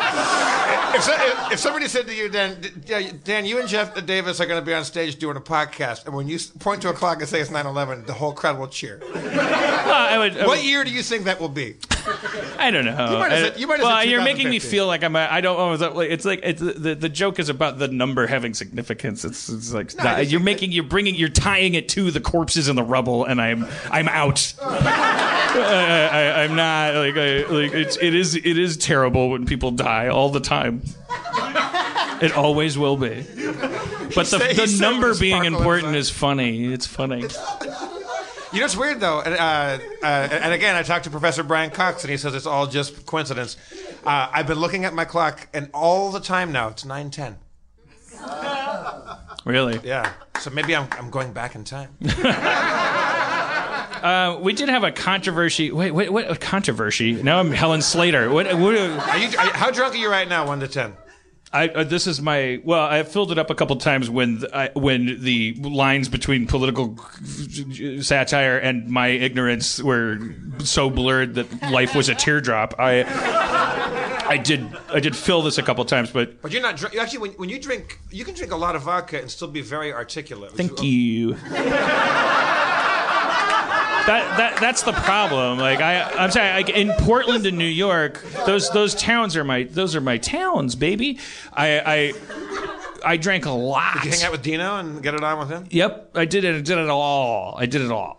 Like my definition of it all. Like I hung out at a lot of bars and had a lot of fun conversations with a lot of wonderful people.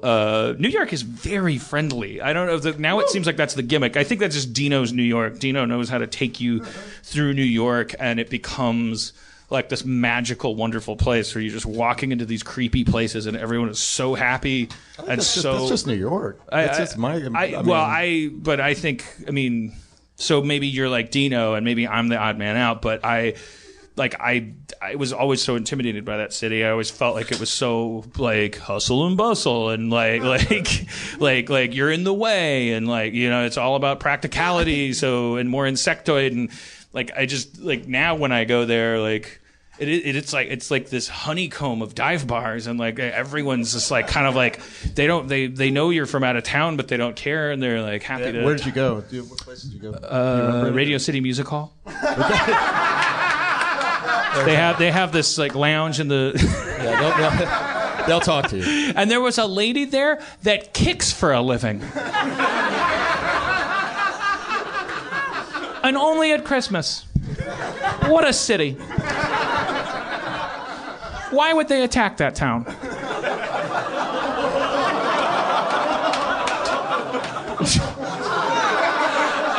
See, you guys feel how I feel when you bring it to the actual, yeah. So, boo him.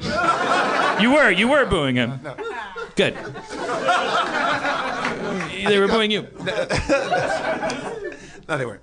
I just one little tiny little like little cinnamon hot apple from the apple pie of New York that is largely a blur, but was so fun.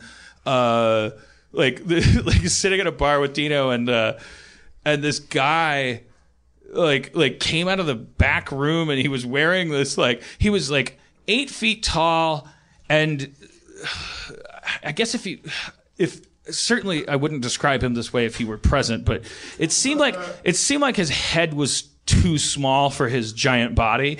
Like he kind of, and he had like this a sports jersey on, like a muscle shirt, and I don't know, he just had these big giant arms and this little tiny head, and he was just coming out of the back room, and he had this furrowed brow and was like looking for his wallet as he's heading out of the bar, and Dino's in the middle of talking to people, and he goes like, "Oh, sorry everybody, hold on, the guy I paid to beat the shit out of me is here," and and we just all looked at the guy and we started laughing because it really looked like this guy was like his job is to beat you up, and we were like, "Yeah, it's funny. It does look like you're." And he's like, "What? It looks like you beat people up for a living." He's like, "I do. I'm a professional boxer."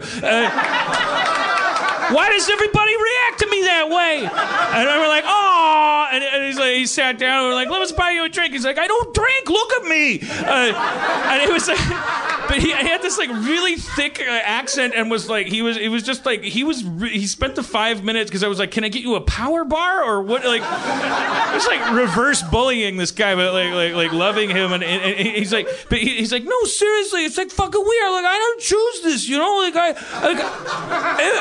Every year it's like my arms keep getting bigger," and like we were just dying laughing because because we're dying. And we're laughing. It's just like a young, big, strong guy who's like, someone get me out of this body.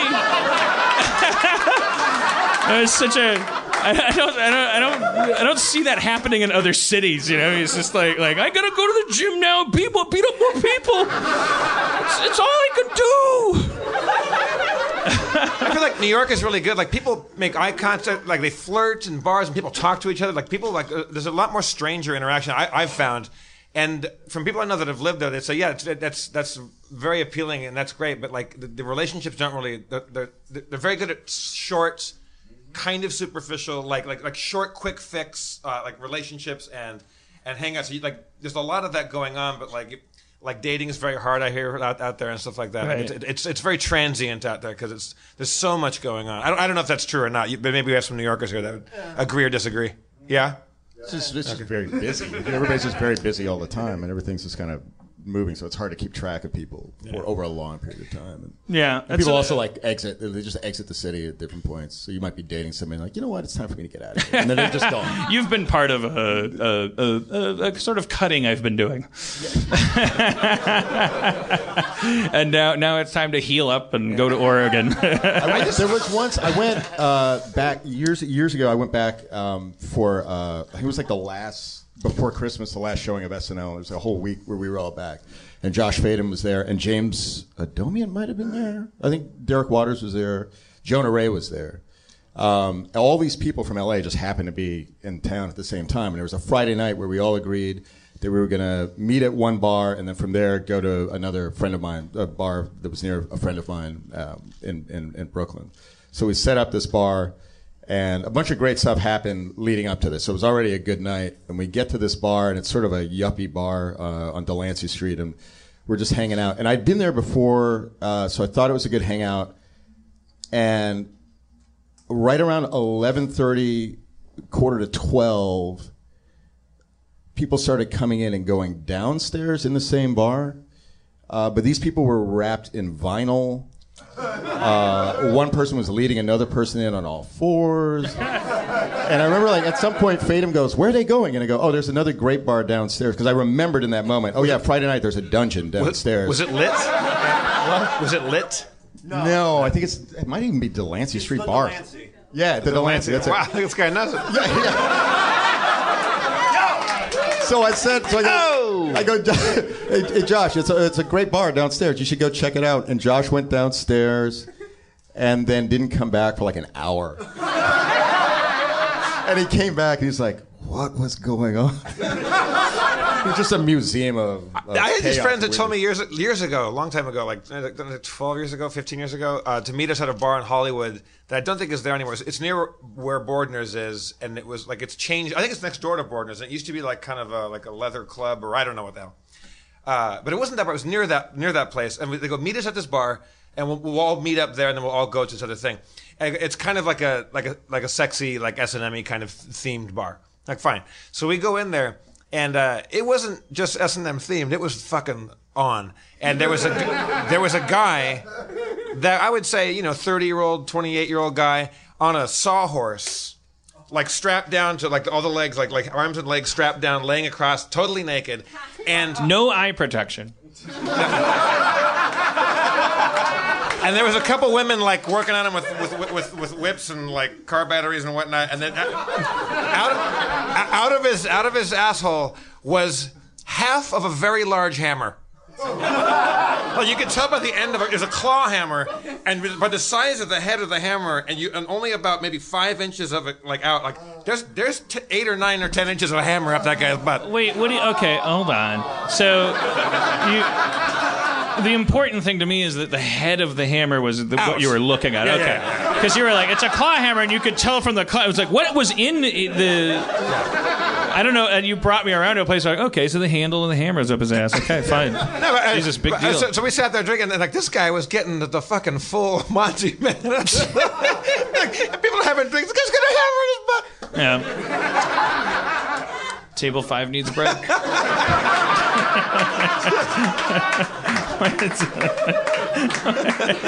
I had nothing to say, so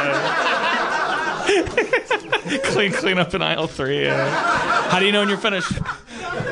How do you know when you're finished? How do you know when you're finished? Yeah, when you have a hammer up your ass. How do you know when you're finished? Like, when does that guy go, got it, that's it. Thank you, ladies. Tabitha, Samantha. And then same time next week. He walks out, and they're like, oh, shit, our hammer. I mean, we lose more hammers that way. The fascinating thing about that stuff is like when Dino has experiences, there is I think it's okay for me to say this without drawing like either jeers or cocked eyebrows or anything, because I think that I assume that's what that 50 Shades of Grey business is our increasing awareness that we are a little jealous of people who are able to have heightened like and I think if you're a human being like heightened sexuality, if that does involve like crazy shit that we would look at as being way distant from prom night, like that it's like almost like, well, yeah, because like wolves can do prom night, like it's like I'm a wolf and I haven't had sex yet, and the female wolf's like, me neither, so here we go, okay, we're done. Oh, you got pregnant, let's have more normal wolves. Like whereas there are some people out there that are like, you know, and the internet has made them more able to do it with control and safety and like while still like, I don't know, they just have this whole fucking like network and crazy like I swear it's not gonna work for me. I'm going to my grave very happily, like kissing Aaron and like sometimes coming and like making a baby, and then like I'm gonna tell him do the same thing, but if he doesn't, fine. But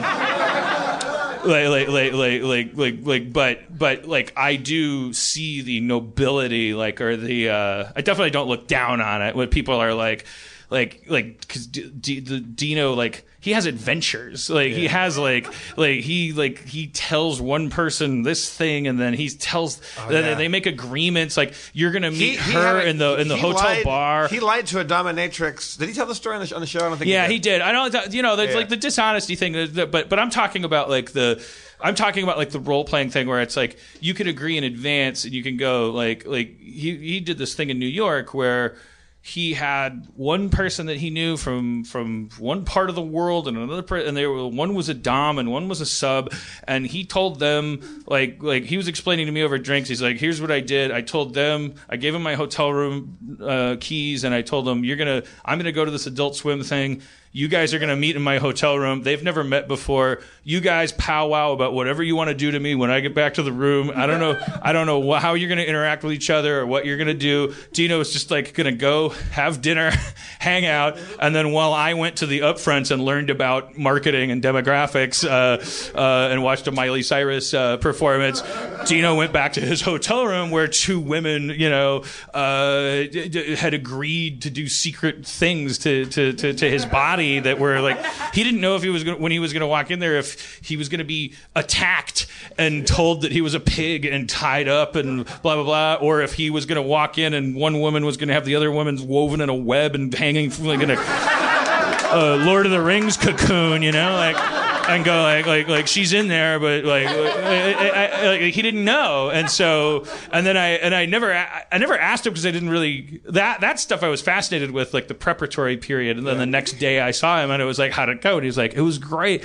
but he knew going into it that it could have been a disaster. Yeah. That's the other weird thing, is like the acceptance of like part of our mythology of sex is like, oh, it's supposed to always be good, like it's like dessert, when like actually it's like an intermingling of the human like animal, and like it's like that idea, that search commercial idea that romance equals sex equals always infatuated equals all that stuff, that could be responsible for a very high divorce rate, because you look across the table at breakfast at this person that you haven't felt animalistic about in 10 years, and why should you, out of respect to her, feel that way? And now all of a sudden, because you saw a stupid rom-com the other night, you think that means you're not in love with her, which isn't true. There just might need to be communication about what makes your little wee-wee dance around, and maybe like what dance terrifies around. It. What makes your little wee wee dance around? And maybe what scares you. What you think might be a train What makes wreck. your little wee wee dance around? What kind of music makes your wee-wee dance? And what around? sort of dance is it? Is it a foxtrot or a merengue? My final thesis Cumbia. is those guys are. I'm sure there's a lot of douchebags among those people, but I perceive them as existing on a slightly higher, more evolved level because I think that if we're all going to survive in a world where our kids are able to like look at the internet and like, how do people raise children? We're becoming like. That this myth that like, well, when a man likes a lady, they go in the bedroom and then she takes off her clothes and he loves what he sees and he drops his pants and she's like, wow, and then she lays back and then he goes in there and he's just like root toot toot toot. And they both love it, and like, well, you know, we used to think she didn't have to love it, but now we know, as of the 70s, if she loves it, it increases the chance of conception, because her cum will glide his right into the egg, and that's how sex. It's like it doesn't like the people who are talking about like you know you should dress like a leprechaun, man. I want you to dress like a leprechaun. And I don't want to know when you're coming for my gold. I'm just gonna keep gold in my kitchen and and wear pants with the dick cut out and like. But take 3 days, surprise, shock me, scare the shit out of me, and be like, "Where's me gold?" And like, and then fucking get on me and just like, fucking like, make my limp dick hard, like, because I'll be like, it's a leprechaun. Like, make it hard, unless I say tequila. Let's be honest. How many little wee-wees are dancing around right now? A couple polite shows of hands there. I knew a girl that her job, she gets paid quite a good deal of money. There's this billionaire that she works for. Apparently, is quite good looking and very successful, and a nice guy, and seems well adjusted. But her job is to humiliate him on like kind of grand scale. And like she's also supposed to like fuck him in the butt with a big strap on and stuff at the end of the whole shebang. But before that happens, she's supposed to do high concept humiliation. And so one of the ones that she did, he's like, and like here's a blank check, like remake Star Wars and put my name on it.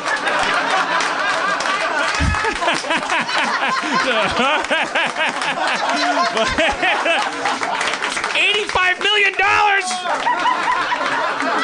This is terrible. She's like, I don't know. I thought if the robots were rounder, I don't know. Oh no! Boing.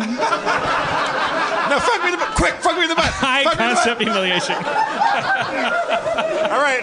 Wow, that was a goodie. Thanks so much. What an orgasm. Back to work tomorrow morning. One of the ones she did, he got off a plane and she had like a team of people. There's this cast of people and he doesn't know what it is. And he gets off the plane and there was like a car waiting for him and his publicist is there, which is all fake. He's greeted by his publicist, his agent, and he's going to a high fashion photo shoot. And he goes to this office building and he's told that he has to go do it. He's a supermodel, and this guy is not a supermodel. And waiting in the waiting room are the best-looking men in the world, like super good-looking guys. And they're all going in there, and he has to watch them do what he's about to do. And so he has to get naked, but then they dress him up like a little. I forget what the costumes were, but everybody there, everyone he met that day, all had to watch him do something, and the whole thing was just completely to like diminish him and to make him feel horrified and like take his clothes off and dance around like dressed up as Little Bo Peep. I don't know what the fuck it was. But like she's like, the hard part is like you got to keep coming up with these fucking ideas. the easy part's fucking him in the butt at the end of the day.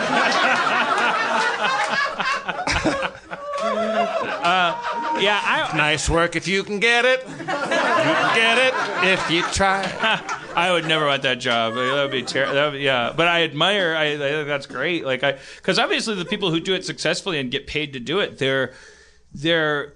it's like we live in a world where you can't make a lawn toy without, you know, consumer advocacy oversight. like we don't have a lot of fatalities and emotional casualties of like the sex service industry. And we know that it's a big industry. And so what we know is that even though it's mostly unregulated. Like, there's a lot of very responsible, independent agents out there that, through nothing but their primal understanding of... This is part of a fantasy I paid Jeff to help me.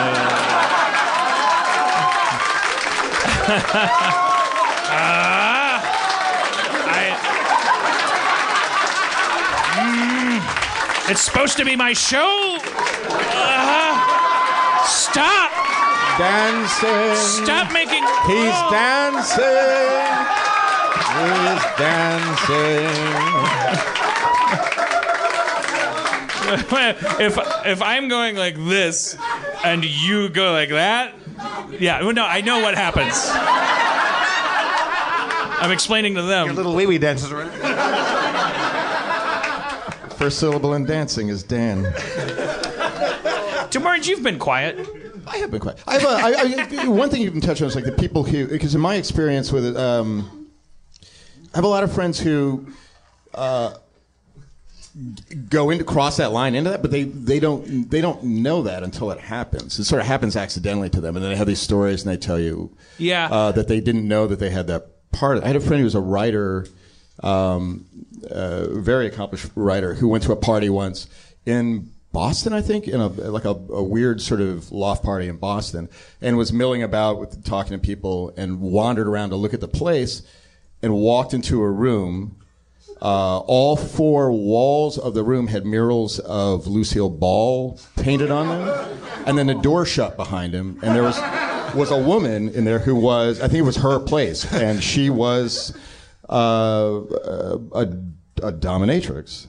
And she said, "Who asked you to come into this room?" And then she said, "Who told you to come in this room?" And he said, "No, nobody." And then she put him in a rack, pulled a rack down from the ceiling, and put him in. And he's telling me this story, and I'm listening. He gets into this rack, she straps him up in this thing, and there's no suspension in the middle, so he's sort of, his body is held, but the middle of his body is drawn down, and it's discomforting.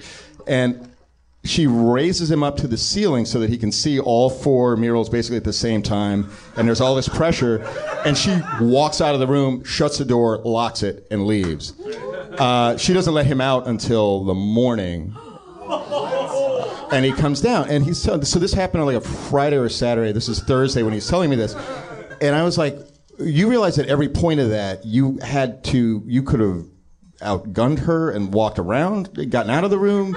You got into the rack. And he just goes, yes. Yeah, and there are other examples. There's friends of mine who've just said, "You're not going to believe what happened to me Thursday," and then they tell the story. And it's just, these things. Sometimes people don't know, and then they just have it in them. I think it just is in them, and they don't maybe go to it regularly. I think that's true because I will lay myself bare as much as I can here and say, like, I've never done anything like that. However, at 42, what I have done is gone through a bunch of relationships where I was very much in charge, and then a couple where things got a little sketchy and a little hurtful, where I got abraded a little bit, and I don't know if this makes me scarred or healthy or is this what I was always into? Because you always hear people talking about like Dino says, like, it's not about a hard on of the moment. It's like a whole, there's this whole experience, and then you jerk off to it later. Like, to quote Dino about this stuff. Like, like Dino's whole thing is like, do you get off? And he's like, oh no, never. It's like it's all for jerking off for the rest of your life thinking about that. Right. And so then I think, okay, you jerk off for the rest of your life thinking about that, and then I think, well, what have I jerked off to the rest of my life thinking about? And some of those things have been very emotionally painful. Like and I don't know if that's like distance. Pornography can be very misogynistic. Every once in a while. Name one. Male pornographers don't take the ladies' feelings into account. There are lots of self-employed female pornographers out there who are the heroes of the new information age because they're the first people to monetize the internet, and they're millionaires, and they don't have pimps, and they don't exist in a world where they're ruled, and they're doing what they like. But pornography's history does have a a trace of misogyny to it, and I wonder how much of that has to do with the fact that men are like these brutes who like we exert all this control based on like this instinctive fear and need, and then it's like getting hurt, getting victimized, getting taken advantage of. You know, it's not like. Wait, I'm sorry. Are you saying that I'm saying there that, are memories that you have that were sexual memories, but that were still hurtful? I'm saying no. I'm saying that I have in the past, like throughout my life, I've seen a pattern, and I like where I will masturbate thinking about ex-girlfriends that I do not like, that like you know, cheating on me. That's what I'm saying. Like a cuckold, like thing. But I know from my life experience that I don't like that. I don't want that to happen to me. But then, so I don't know if when I'm like, am I exhibiting a need during masturbation to distance myself from what I'm thinking about so that it can be animalistic appropriately? That's how I've always parsed it. It's like when you're masturbating, you don't want it to be, you don't want to think about the royal wedding. I hope in spite of her low-born upbringing that Princess Di is happy in this marriage, and I hope he really makes love to her tonight. You think about people being animals, you know, you think about the taboo, and so I don't know if that's just like a personal expression of that, where you're just like, well, look, I want to. This is about self-indulgence, and this is about like part of that trigger is like this is things I'm not supposed to be thinking about. Things I'm not supposed to What if your ex-girlfriend was cheating on you with Prince Charles?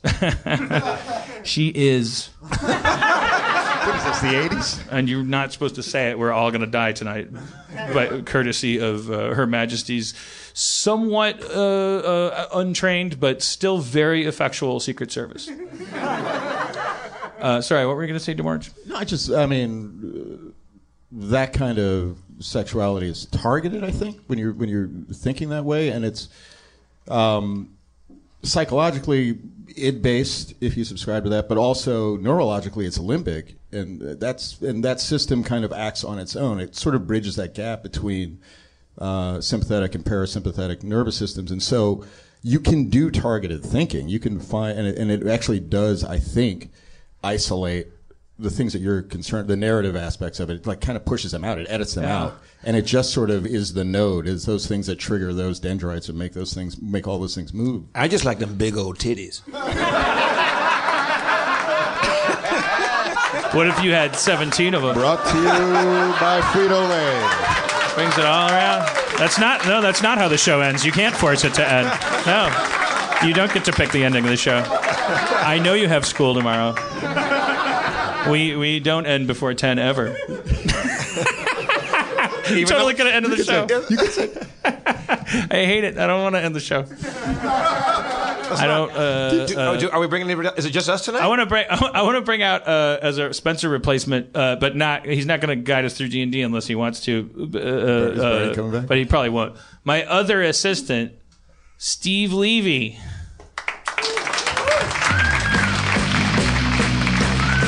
What up, Steve?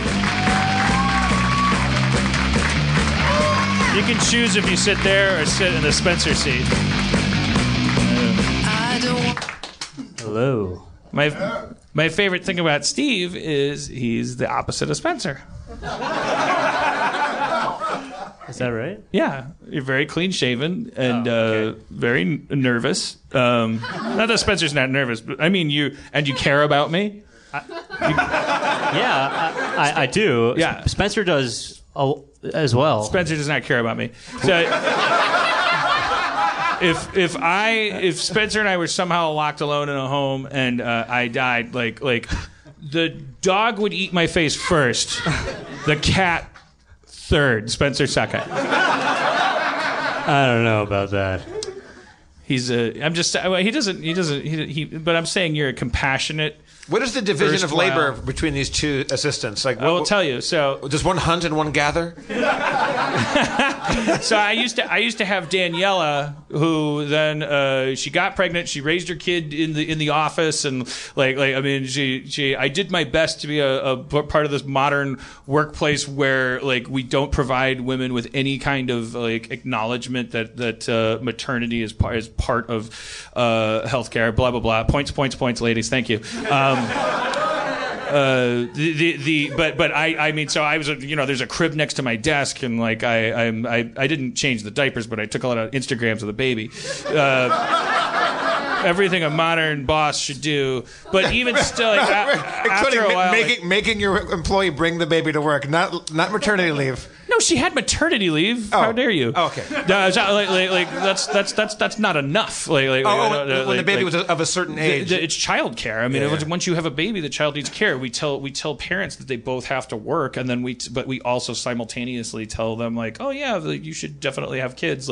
It's and then when a mother has a baby, it's we act like they got the flu. We're like oh okay, so go home for a while and come back when you're better, which means you can hire a nanny. And if you can't afford that, i.e. you're 99% of everybody, then you're what are you doing? And so in our case, the baby was in a drawer, and their faces are so smooth at that point, they make really great mouse pads for the laser tracking ones, not the old ball ones, because they're like pugs. They have accumulated. Right. This wasn't why I wanted to bring this up. Daniela eventually had to leave by virtue of the call. She was I feel like I'm being a bad assistant and a bad mother, and obviously I'm going to choose to be a good mother. So she Spencer filled that first hole, right? Well, sometime along when Spencer filled the first hole, and you never forget that. While she was, it was a claw hammer. While she was, when she got pregnant, I started to feel guilty about making her go to Toys R Us to buy video games. It's you answer the phones, do appointments and all this stuff. You're the clerical assistant, that's what you do. Appointments, this is a big job, full-time job for old popular man, right? Right. Lots of people want to interview me, and it's true. Yeah, Vanity Fair, I'm sure, or something. So at that point, brought Spencer on because Spencer was in the back room of the Apple store, and thought, okay, so Spencer's going to schlep. He's going to be like a bee assistant. If I need video games, he'll go get them. If I need a headphone, he'll schlep. If you need an iHarmon fashion, he'll do that for you. He'll fill the bar at home, or the schleppy personal assistant stuff, and then the business assistant. That's the division. I guess that's sort of how it is. But Spencer does a lot more. He's been helping me in a lot of ways. Oh, fuck that guy. Well, all he does is go to Toys R Us. No, I'm not. I wasn't. I didn't. It sounds like I thought it sounded like both of you do a lot. I wouldn't want to schlep or fucking handle it. I was explaining to Jeff. Boy, I'm getting drunk. So when Daniela left, and she helped me find her last act as one of the greatest assistants in the world. She took her baby out of the drawer. Was to. Yes, I said your baby and your gun, and she put them on the table. I took them. I don't know why I took. You took the baby? Yeah, I guess it's just part of she's on suspension, I guess. But Daniela, if I catch her pursuing this case, you're getting too close to this baby. I want you off this baby. And then I interviewed a bunch of candidates, and one of them was Steve, and that's Steve's role. He's the new Daniela, whereas Spencer is he's a chauffeur. He has to drive me everywhere because I still don't have a car. That's Spencer. And then yes, good. Does he provide any bodyguard service? He's a big fella. He's got that wolf kick defense thing. Yeah. I feel like Spencer adds I think if you got attacked by any group of anything, be they thugs or wolves or anything, I think Spencer might just tap into some weird reservoir of rage and really fucking hurt people. I'm sure. Yeah, I think between me and Spencer, You know, like if a very, very small, unarmed preteen girl. You're kind of like Rodney Dangerfield, and I forget the actor's name. Lou. Burt Young. Burt Young in Back to School. All right. Anyway, so Steve, so Spencer's not here, so I thought I'd bring you up and we'd get to know you. And that sounds good. Sorry, I'm getting text.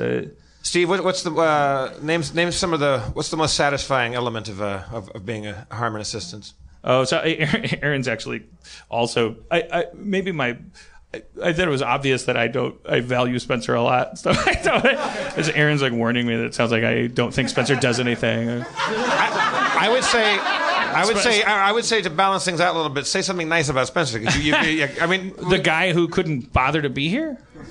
He's amazing.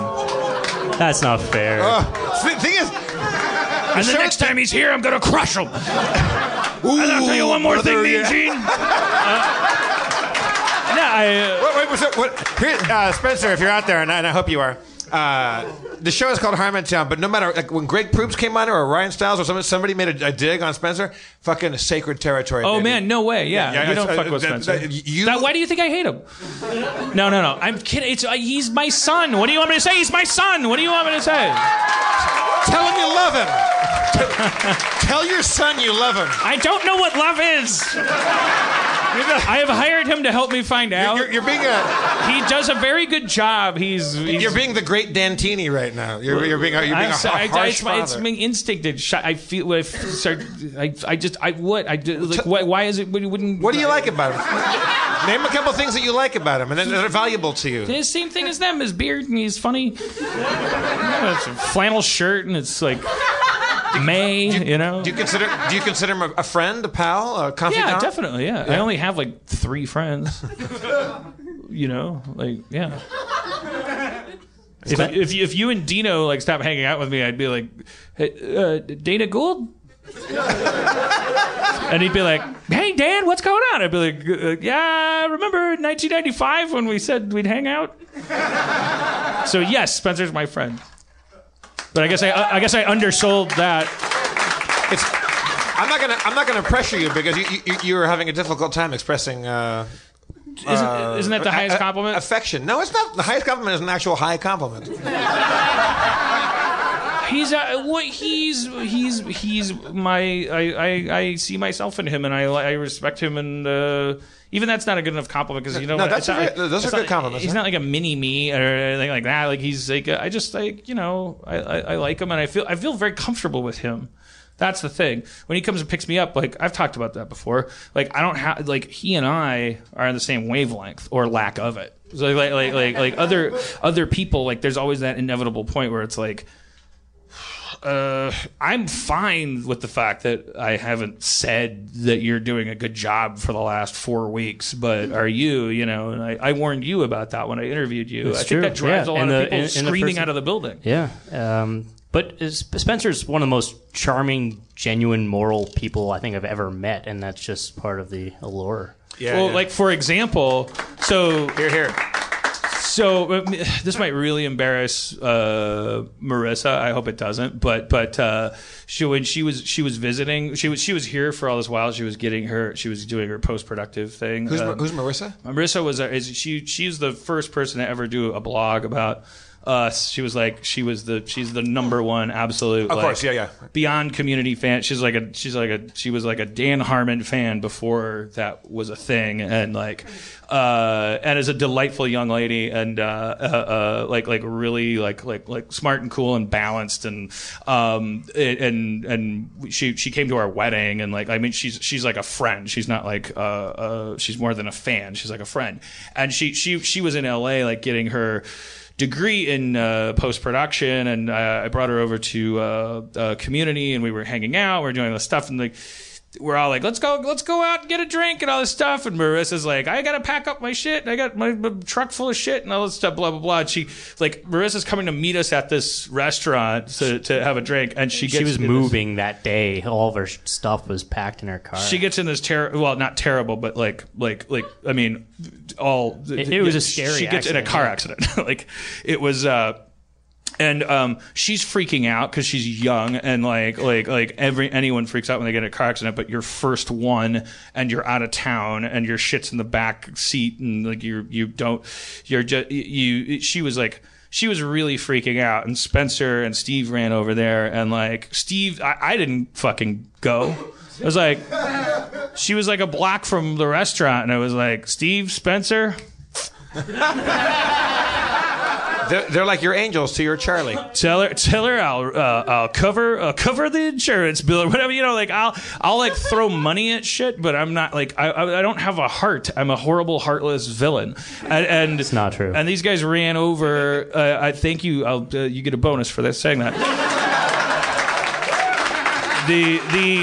But anyways, just talking about like Spencer puts his money where his mouth is in terms of a personality, because like Steve's account of it was like, not only did Spencer go over there and help out, but actually like at every accident scene, there's like a very little flaw in our justice system where it's like two people collide, no one knows who fault it is, like two civil servants show up. And it's traumatic. Yeah, two people are traumatized, like, and two guys with badges and guns show up, and they basically are judge, jury. Like it basically ends with them.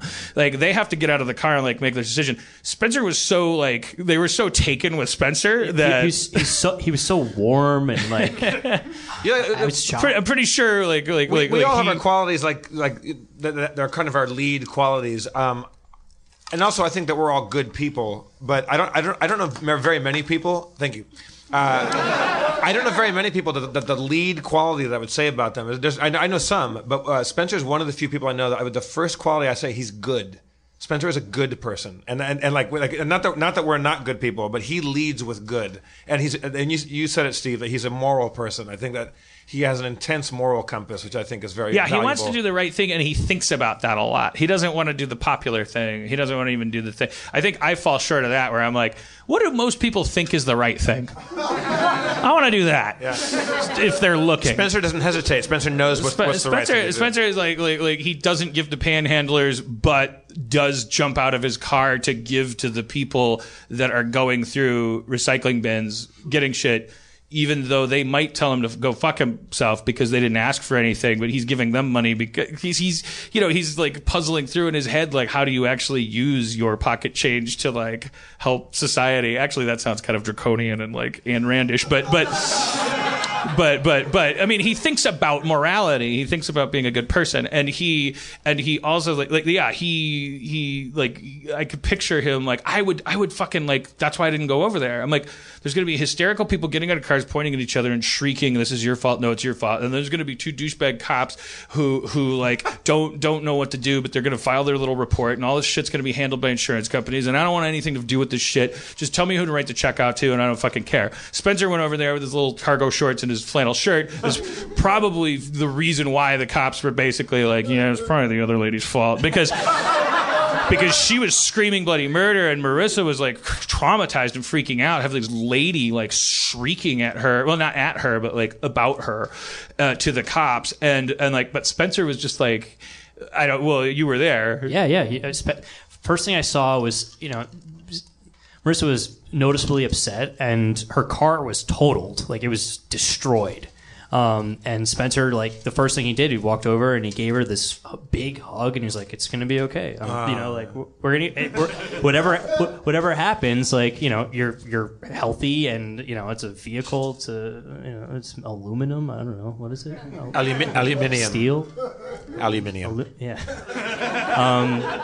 He's like, everything's gonna be okay, and she just had all these things going through her head, like, how am I gonna pay for all this? I gotta get a new car, like, there's all these. That's the answer. I'm gonna pay for it. That's my morality. And Spencer's like, well, one thing at a time, like let's get through this whole process with the police. And I know this woman's like an insane person right now, and she won't even talk to you. She wouldn't even look at Marissa's face. Like Marissa would say, like, I'm sorry, trying to like talk to this woman so they can like come to some kind of an agreement, but she wouldn't even talk to her. It was really terrible. But Spencer was there through the whole thing, and the cops showed up, and If I ever got in a car accident, I would want somebody who's good at logic and maps to go, well, there's no way the car could have gone there because the cars only moved at this rate per second. But Spencer was like that. So he examined, before the cops even got there, he examined the damage of Marissa's car and the woman's car. Of course he did. And he was like, okay, Marissa, like take me through it. Like, what happened?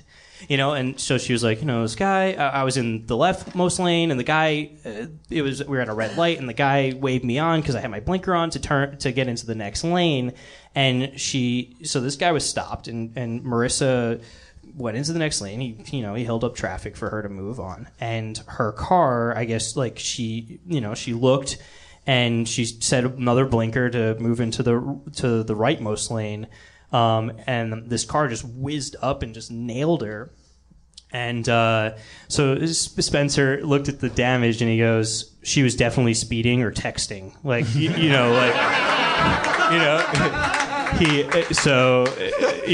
Spencer CSI. Yeah, it's the kind of thing. She was like, I shouldn't have cut across 2 lanes, but Spencer's like, but for the amount of damage that happened here, she was doing something illicit. Like, there's something wrong. And then the cops came, and Marissa was totally honest with them. I cut across 2 lanes or whatever it was, and they're like, yeah, you shouldn't do that. But at the same time, they were like, ma'am, were you looking at your phone? Were you texting? No, I wasn't texting. She's from Miami. It was legal there until last year. You could look at your phone or text on your phone. It's a crazy place. Don't go to Miami.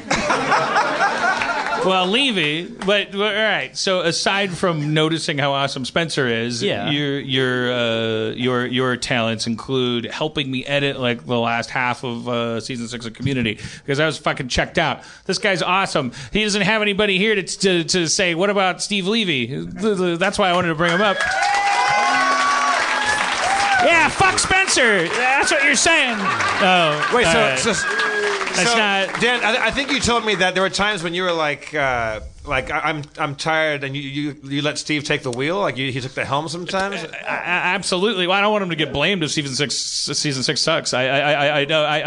Or get in trouble with a guild or a union or something. No. But I'm saying I'm saying there were times when I would have phoned it in, and like Steve had that enthusiasm, which is also Chris McKenna before him and Ruthie Aslan, the editor.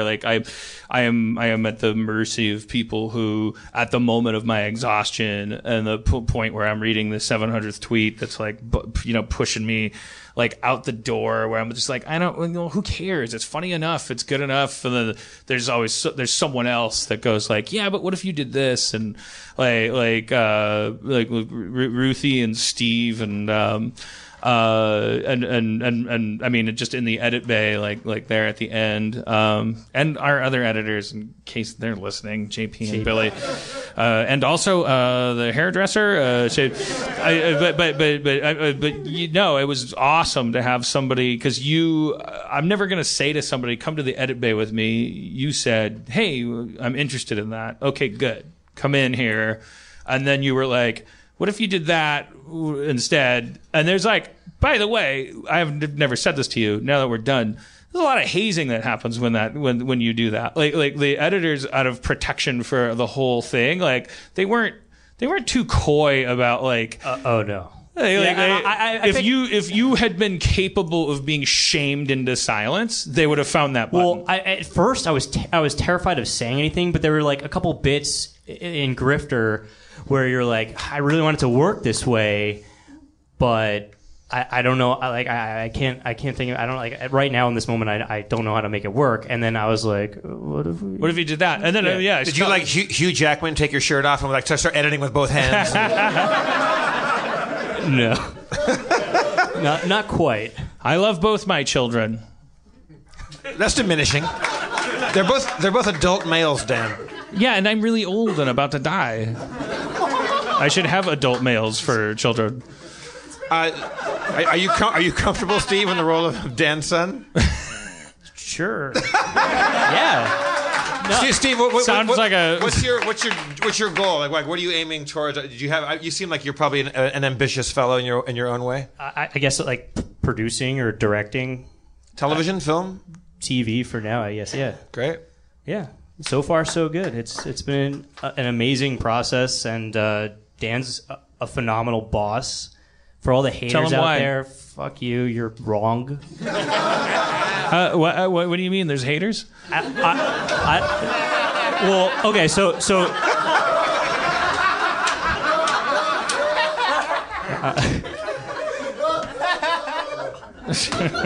no, but like when people ask me like, lay it on him, Steve. This is the forum. This is the forum for this. No, he needs to hear it. Is it better to come from you? No, I'm saying he needs to hear it from his own son. I'm not going to the dark side, Dad. No, Dan's amazing. People ask me like, what do you do? I'm an assistant. Oh yeah, everyone's an assistant. Who are you assisting? Dan Harmon. And then it's like, oh, what's that like? You know, it's like, why does it have that negative connotation? This is the best job I've ever had, you know? And I worked like in a lot of jobs in this town in the industry, and you say that until you have one night you're on a sawhorse with a hammer up your ass. Cliffhanger! Now that's an ending. Steve Levy, everybody. Welcome to the family, Steve. Pleasure to have you here. We'll learn more about him as the time goes by. That was a nice little introduction. DeMorge Brown. Spencer Critten's not here, but his ghost is. James Adomian as Senator Bernie Sanders.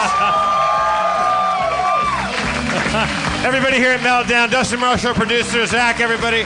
I'm Jeff Davis, your comptroller. Your mayor is Dan Harmon, everybody. Chris on the cameras back there. What? Yep. Did you mention him? All right. Let's go crush some brews. Let's go crush some brews.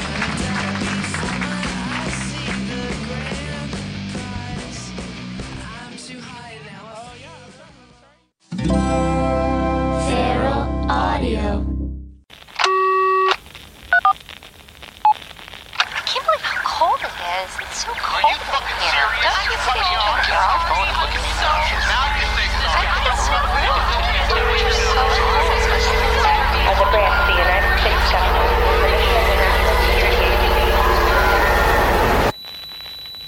As a branch of the United States government, it is the mission of the National Security Agency to assess and flag citizens of the country who may present a threat to its security. The NSA has clearance to wiretap by any means necessary. Tapped. Incidental recordings of private conversations from the files of the NSA. now on feralaudio.com. Hello, beautiful. I'm Amy Errett, founder of Madison Reed, a hair color company I named after my daughter. One of the things I value most in life is time. Time to spend with my daughter, time to spend with family, and the time I put into my company that's reinventing the way women color their hair. The busiest, most successful women I know use Madison Reed, the amazing hair color hack. In under an hour and for less than $25, Madison Reed delivers gorgeous, shiny, multi-dimensional, healthy-looking hair with an ammonia-free formula. You'll look like you just came from a salon, but the reality is you have more me time to do what you love. Things get busy. Let us take care of you and your hair. Find your perfect shade at madison-reed.com and get 10% off plus free shipping on your first color kit. Use code NEW. That's code NEW. Try it. Love it. That's the beauty of Madison Reed.